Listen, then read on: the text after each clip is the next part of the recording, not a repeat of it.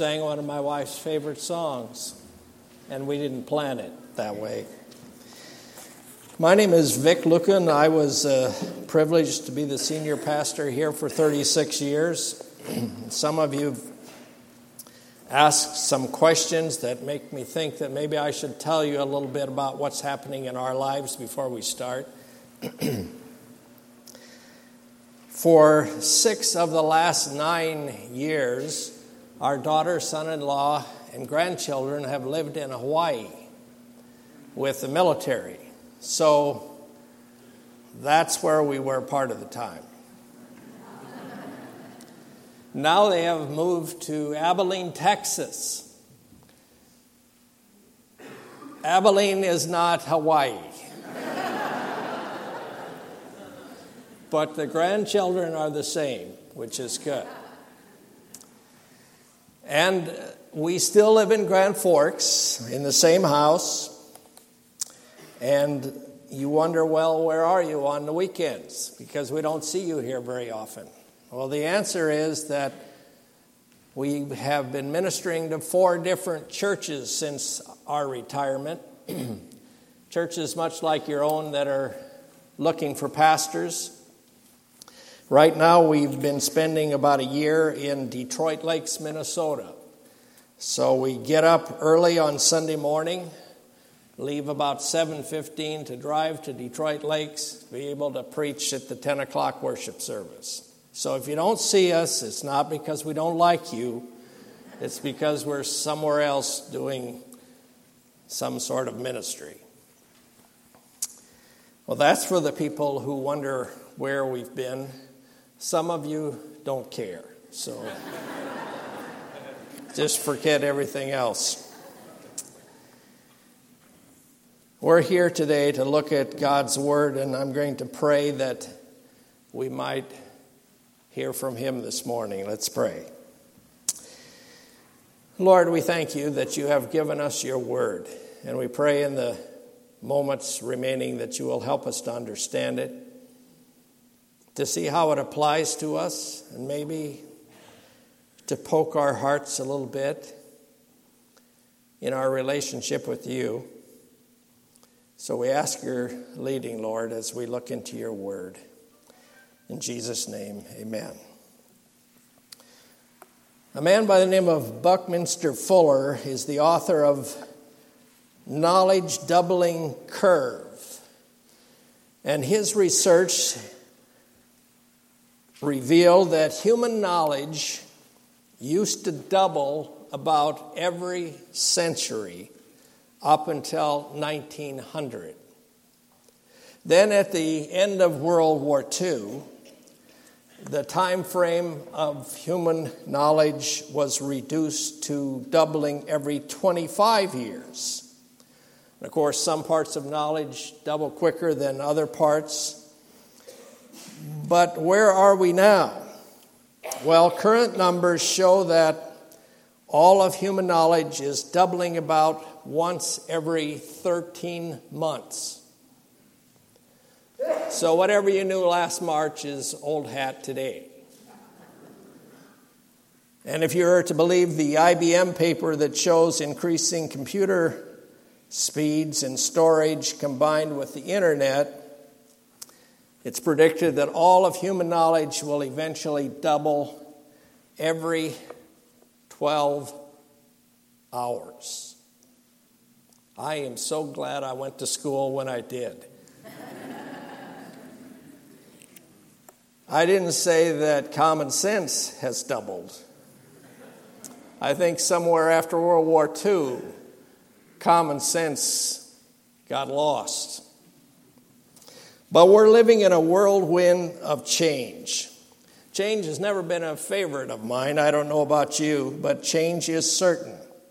Knowledge changes, our bodies change, friends change, family changes, culture changes, even the church. Think of the changes that have occurred over the years here. There's internet church now. You don't even have to come to church. You can find all these good services live from wherever they are in the United States and just stay home and stare at your screen That's something new that we didn't have to compete with as a pastor when I was here. But change. Even the great philosopher Martha Stewart said, when you're through changing, you're through. And there's a certain amount of truth to that. Not all change is bad. Some things need to change. But the trouble of it is, we often try to change what we ought to leave and leave what we ought to change. Well, I wondered, with all the change that we see around us, aren't there some things that are so important that they should never change? So I went to the scriptures to look at some things in the early church that seemingly didn't change. Things that the early church did consistently. Now, don't misunderstand. The early church was facing massive changes. They had a new apostle that replaced Judas. They were in this new thing called the church. No longer was God just working with the Jewish nation, but he was working with the church, Jews and Gentiles, men and women, slave and free man. The Holy Spirit, who in the Old Testament had come upon them to empower them, now was indwelling them.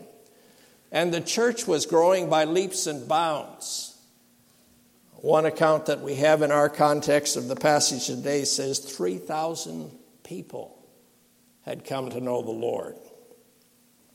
So in this context, I found an interesting word that I want to share with you today.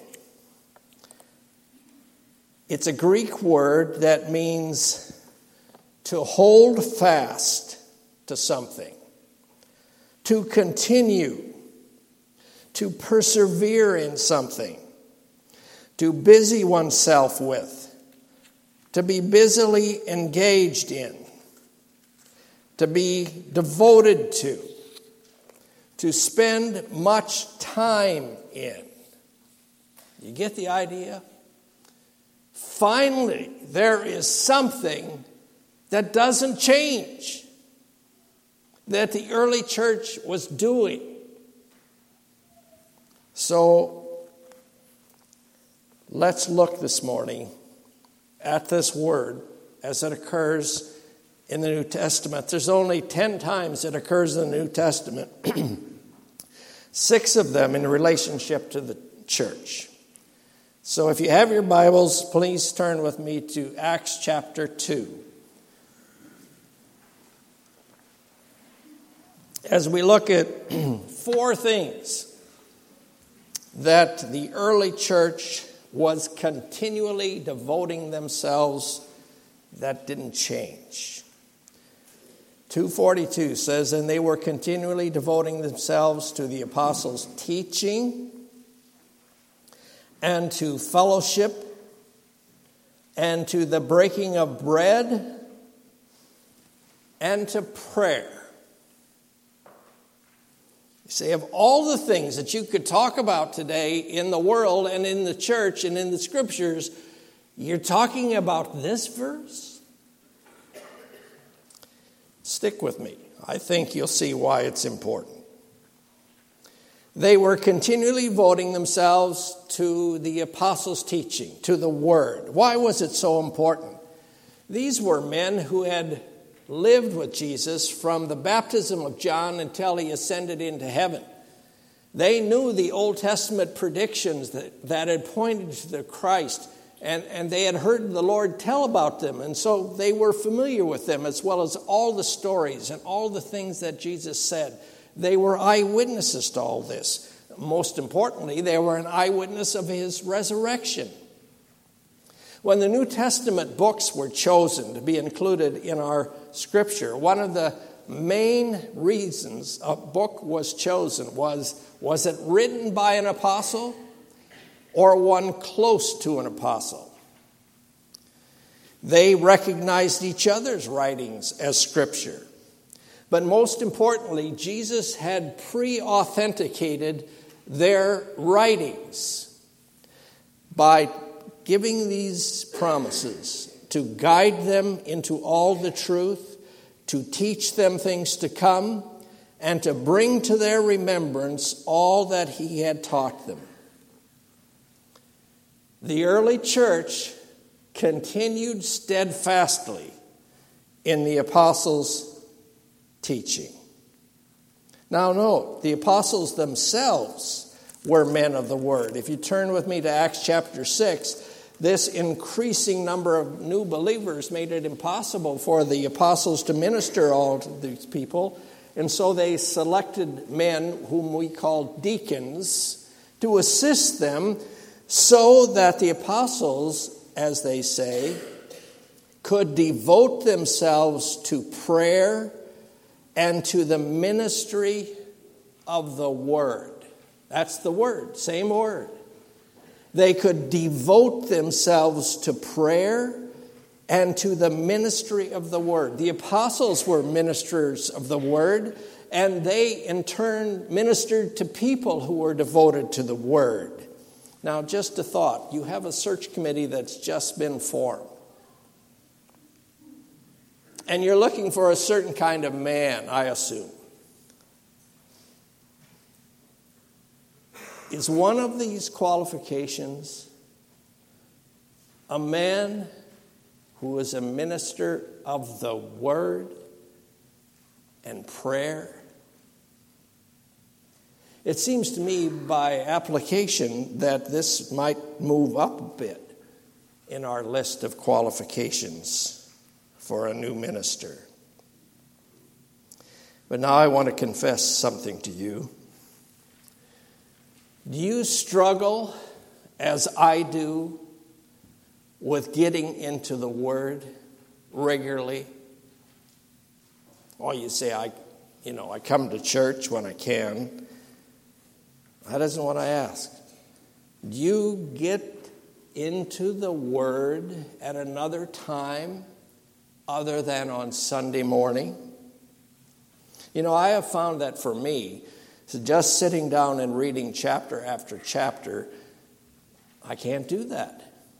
Oh, I can do it, but you know what I'm saying. I don't find the Lord ministers to me in just a continual reading chapter after chapter. I like to take a topic or a subject and study what the Scripture has to say. What does the Scripture have to say about work? One of our candidates is saying everything's going to be free. Great. Does the Bible have a philosophy of work? What does the Scripture have to say about some of these issues that, diversity in the area of sexuality? Does the Bible say anything about that? I like to take the Scriptures and study some of these subjects and see what the Scripture has to say. So I encourage you. You don't have to feel like you have to do it in a certain way or in the way that I do it. But are you devoted, as the early church was, to the ministry of the Word, to the study of the Word? I like Acts chapter 17 because there were people in Berea that on Paul's second missionary journey, this is how they are described. They were more noble-minded, for they received the word with great eagerness, examining the Scriptures daily to see whether these things were so. When you go home on Sunday, check the pastor out. Are these things so in the Scriptures that he said? I love that verse. I have a little pet peeve that I'm going to probably make some of you upset about, but sometimes I think we study the Bible too much. Now, hear me out. We study it too much, and we apply it too little. I'd like to see, instead of a Bible study class, a Bible application class. And the purpose is we're going to study the Bible, and when we come upon something that we should apply, we're going to sit around and say, how do we apply this? And then this week we're going to do it.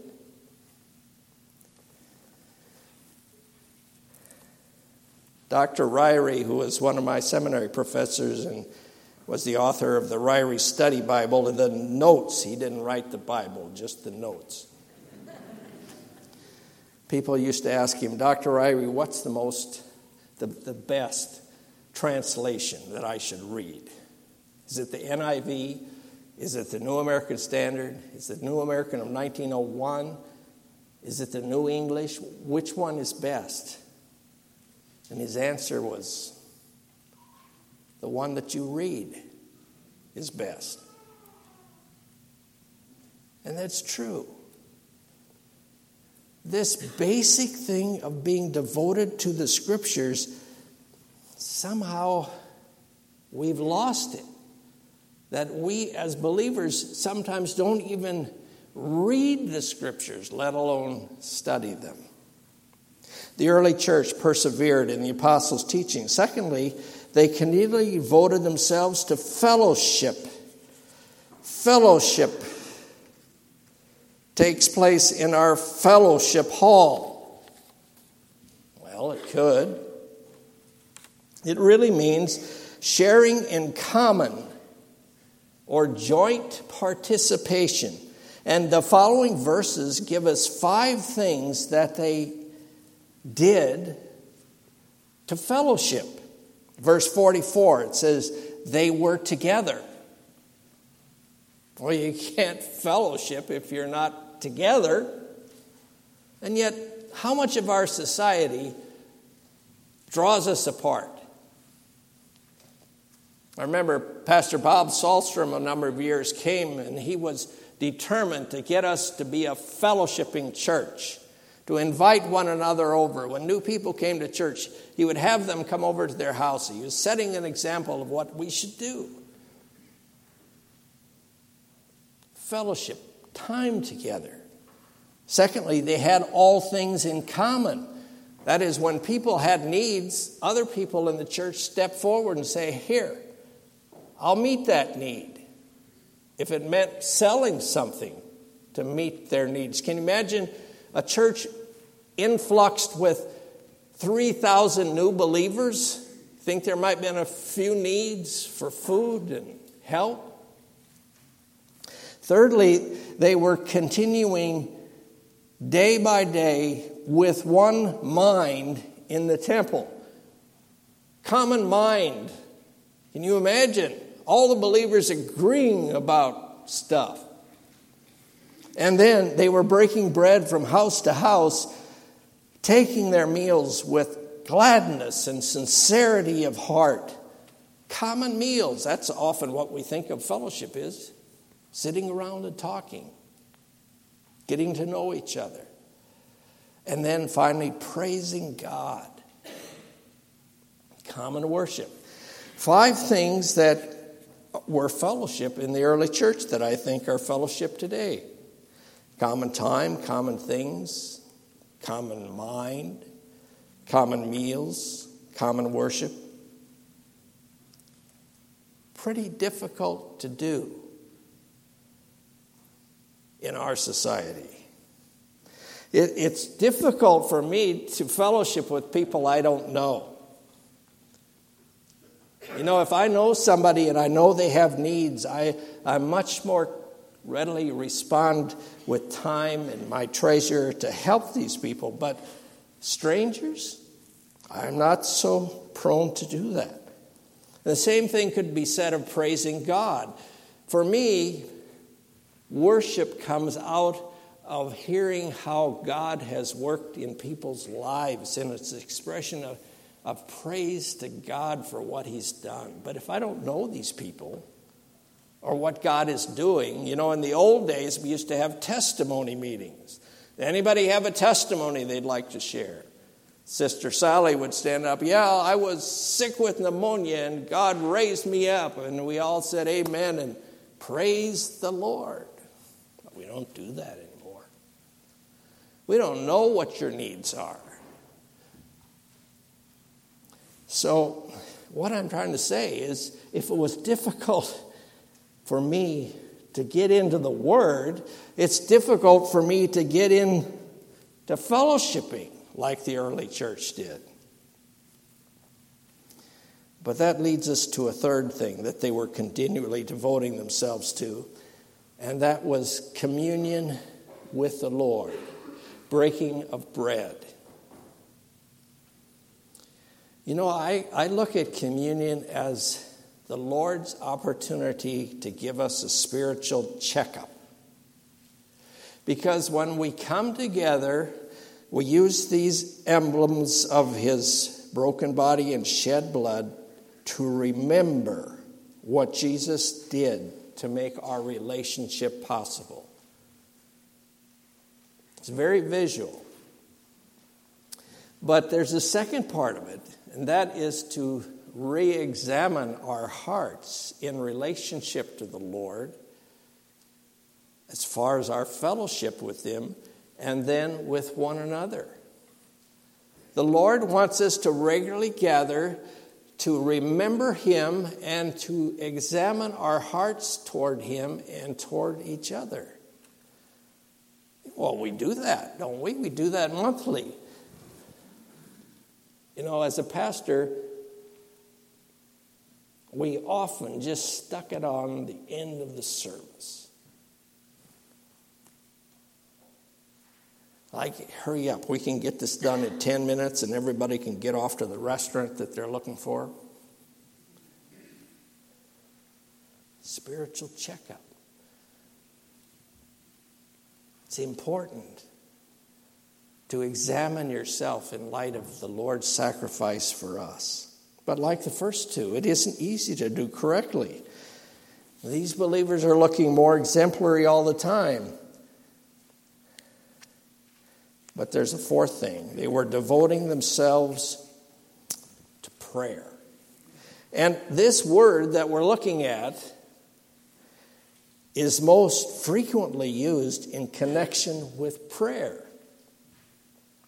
After the Lord ascended and the disciples gathered in the upper room, it says they were continually devoting, that's the word, themselves to prayer, Acts 1:14.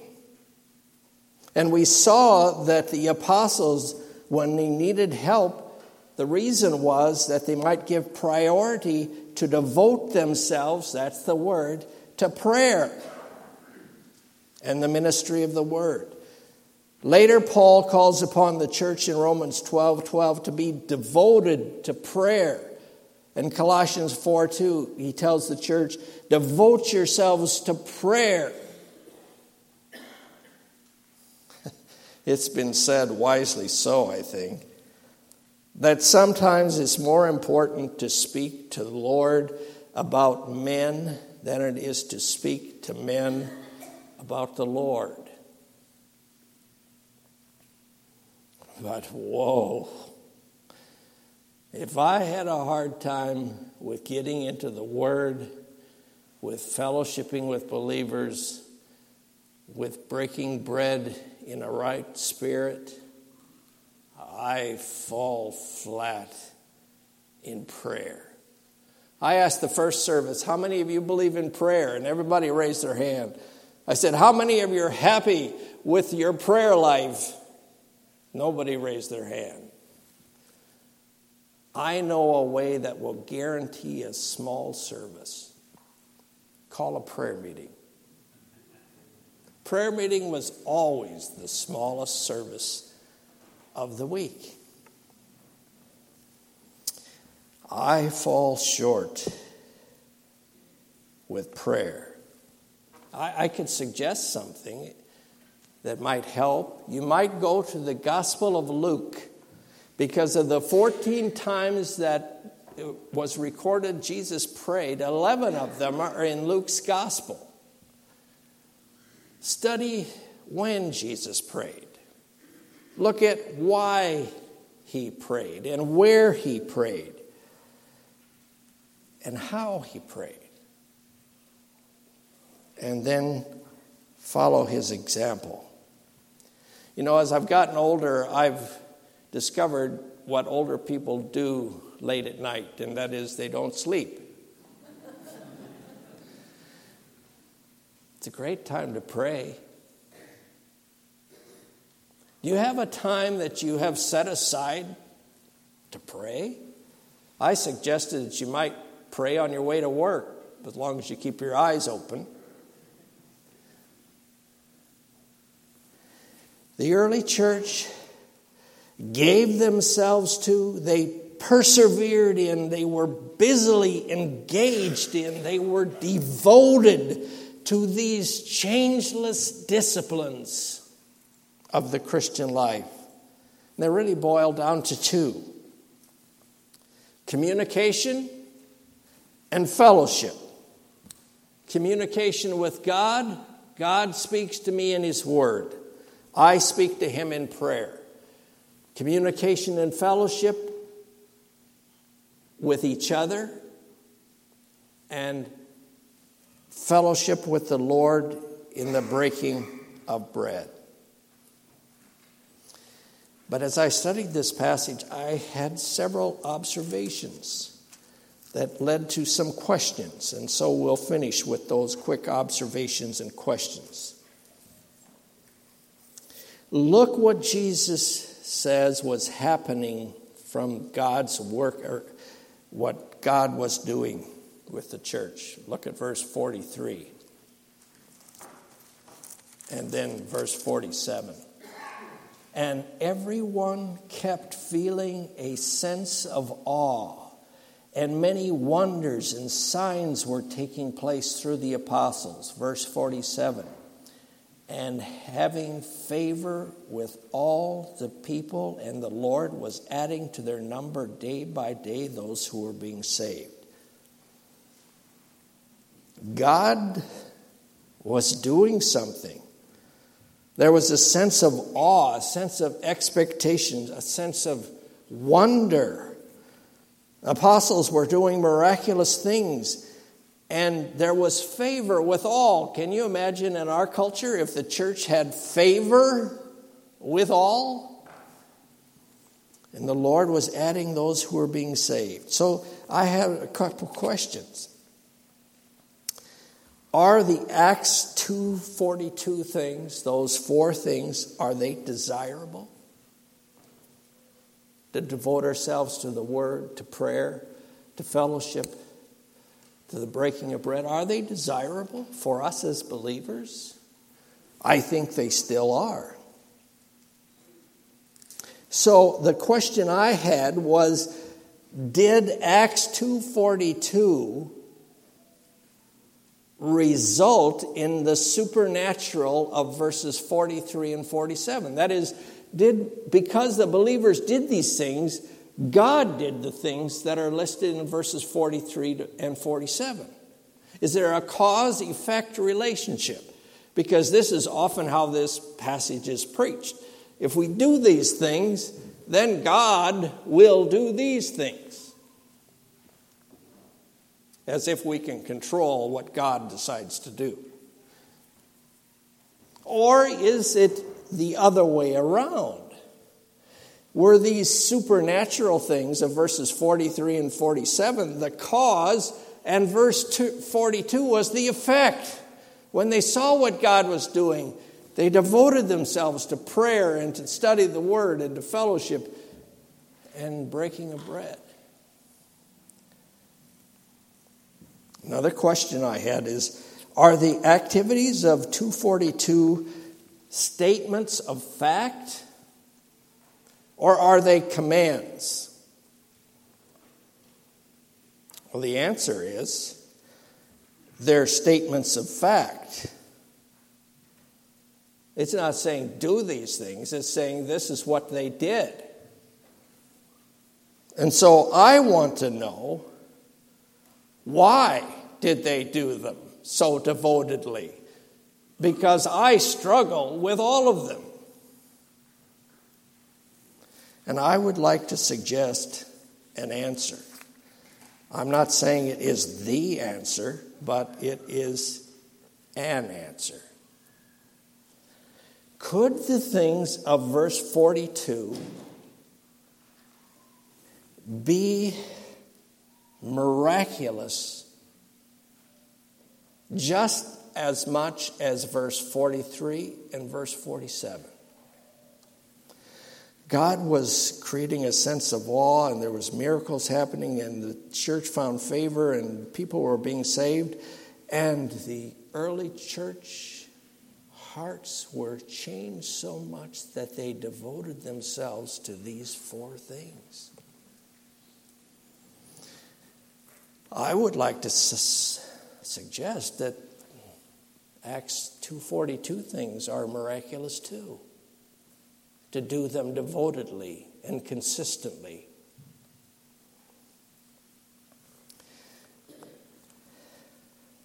I want to be that kind of person. So how do I start? Well, it seemed to me that I need to start by asking the Lord to change my heart. Because I've confessed to you that sometimes I struggle with these things, but I'll make a greater confession. Sometimes I don't even want to do them.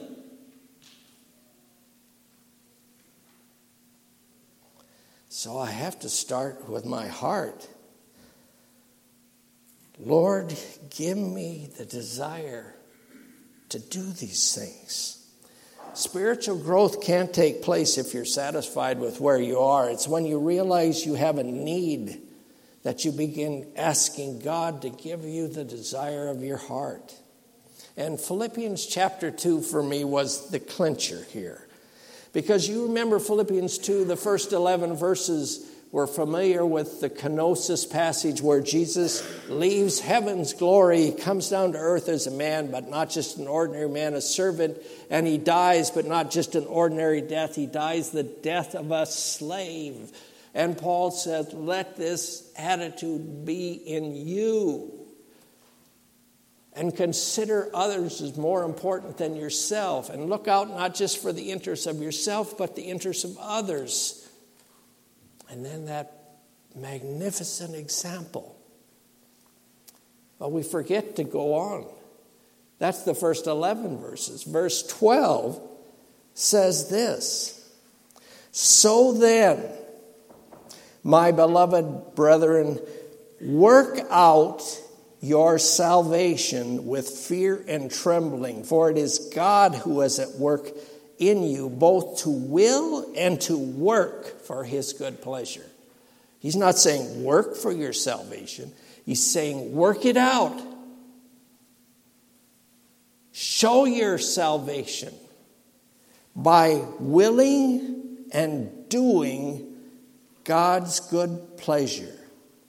See, the danger of Acts 2:42 is that it becomes a list for us. And we say, well, I've done this one this week, I've done this one, I've done this. I must be doing pretty well. I'm a pretty obedient Christian. And we almost become proud in it. And we think that doing these things will make us a New Testament church. And the church today is full of secrets of success. If we just do church in a certain way, then we'll be successful. But I'm here to say that you can do all these things of Acts 2:42 and be spiritually dead.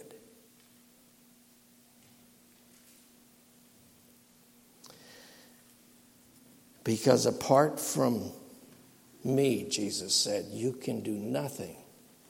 So Paul points out in Philippians 2 that working out our own salvation is not one of self-effort. It is God who is at work in us both to will, that is to motivate us to desire what he desires, and to work, that is to accomplish his good pleasure. It wasn't just that the church at Jerusalem did these four things, but how and why they were doing them. They were doing them through the enablement of God that gave them the will and the power to achieve these essential, unchanging disciplines. So begin by asking the Lord to change your heart, to give you a desire for these things. And then secondly, take a step to do them. Like so much of sanctification, it demands my participation with God's empowering. I'm not commanded to do these things in Acts chapter 2, but I am commanded to do these very things in the rest of the New Testament. To study, to show myself approved, to not forsake the assembling of ourselves together, to do this in remembrance of me, to pray without ceasing. Howard Hendricks, one of the professors that has gone home to the Lord, used to say that Christian life is not difficult. It's impossible. The Christian life is the life of Christ lived through the believer by the power of the Holy Spirit as we obediently respond to the Word of God. So the outworking of the Christian life requires a response of obedience and faith. I will to do this because God gives me the desire, and I am motivated and empowered to do it through His strength. I know I'm going long, but somebody said, look, and you got a reputation to keep up. Stick with me just a few more minutes. I would like to suggest as you take the scriptures that you ask yourself 3 questions as you read it. What is it here that the Lord wants me to know? What do I know? And we're good at that because we usually say this is what Scripture means. We know this. Okay, second question, what do I feel? What does He want me to feel? You say, feel? I was just reminded of that looking at Isaiah chapter 40. Israel is saying, God, you don't know my ways and you haven't met my needs for justice. And God says, look at the stars. I created every one of them, and I know each of them by name. And you're worried that I don't know about what's going on with you? Makes you feel the awesomeness of God.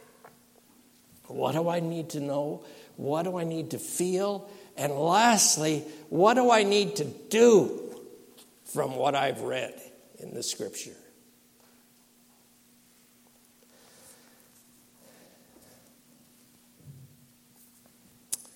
We're looking for a pastor.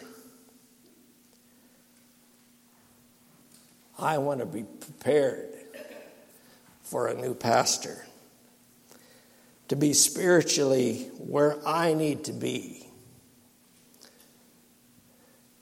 to desire what the Lord desires, and to do with His enablement what He wants me to do.